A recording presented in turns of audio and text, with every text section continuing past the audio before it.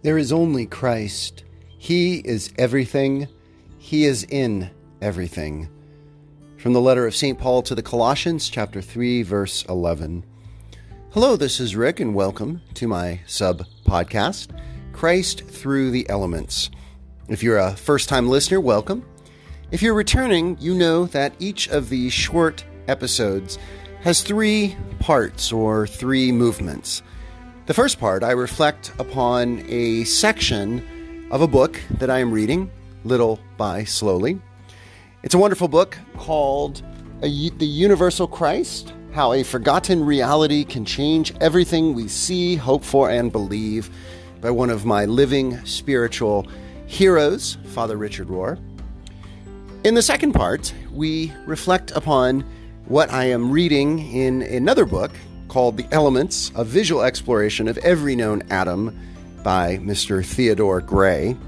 And we're going element by element, atomic number by atomic number through the periodic table.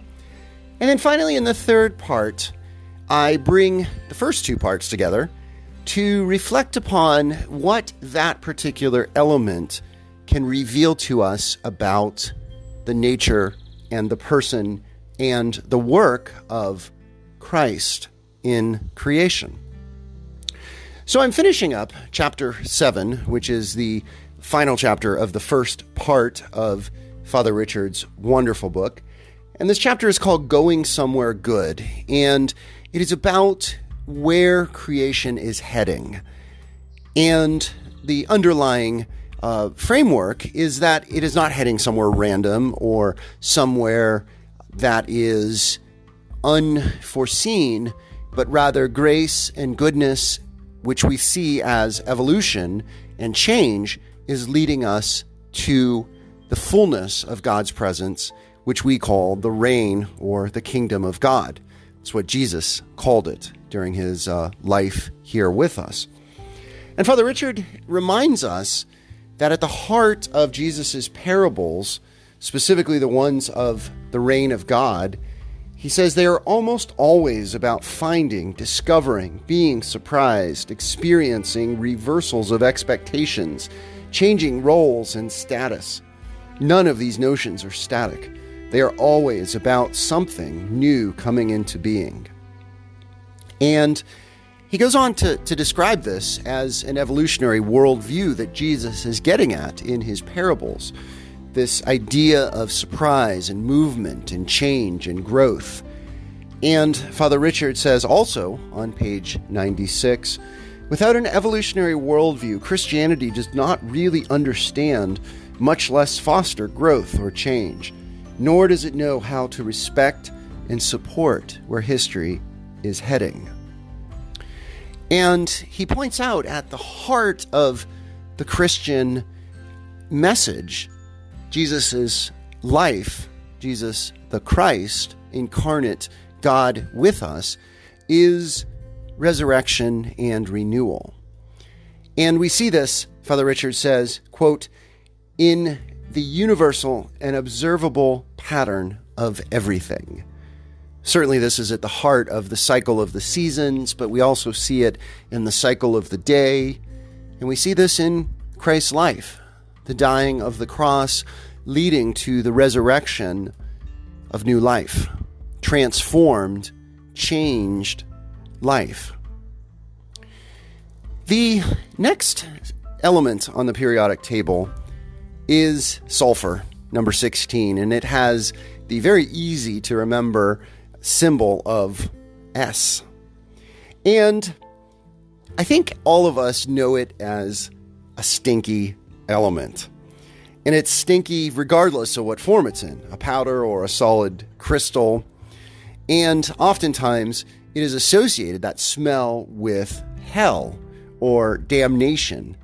And the actual historical name of sulfur, the older name, is brimstone. There you go, the smell of sulfur and fire and brimstone. It is hydrogen sulfide, specifically, that is the smell of rotten eggs, and that is also a major component of smog, that in the burning that we do of fossil fuels, we're putting off this hydrogen sulfide, which makes the smog that we see increasingly in larger cities around the world. Did you know, though, that sulfur is one of the 3 basic ingredients of gunpowder? Think of sulfur and that role and what it has wrought upon history and humanity. But sulfur has a more positive use. Sulfuric acid is used in many manufacturing processes. It's a key component in moving forward various manufacturing that we do. Now, Mr. Gray, in this text that I'm using, doesn't elaborate on what those processes are, but he does say that they are valuable and important. And also, if you're a gardener, you know that you can buy bags of sulfur in pretty potent form.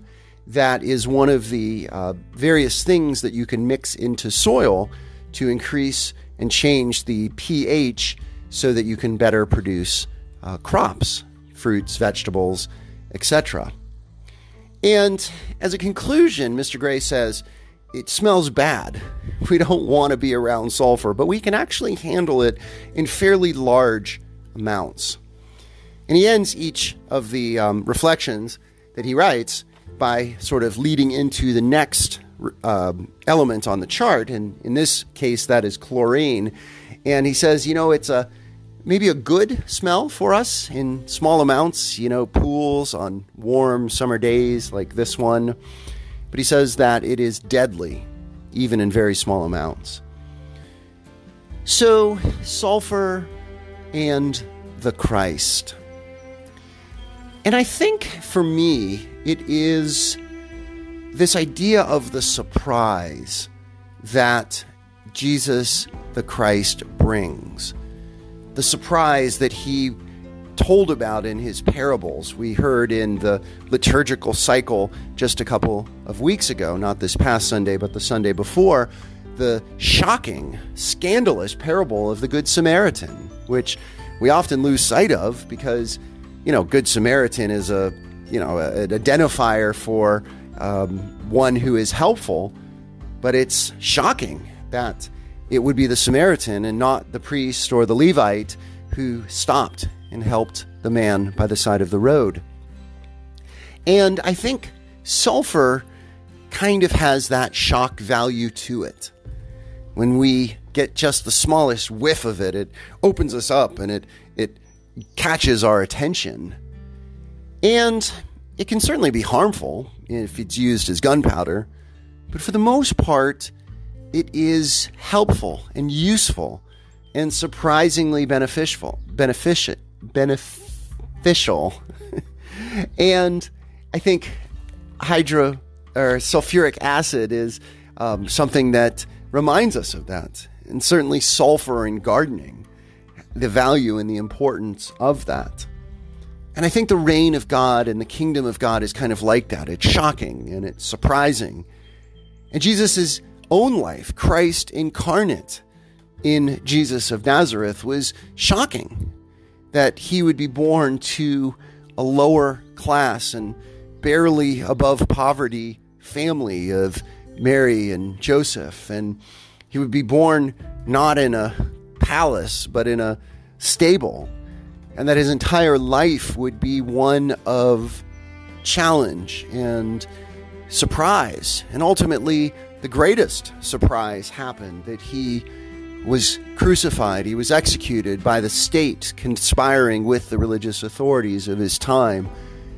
That was shocking in and of itself, that he would die a death like that. But that was not the last surprise, because death did not get the final word.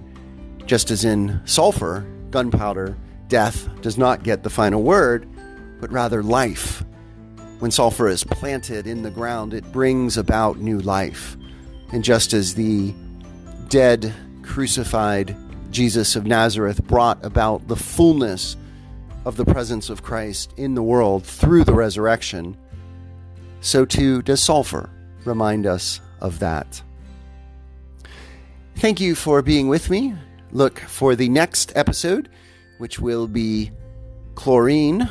And until then, blessings and the peace of Christ be with you always.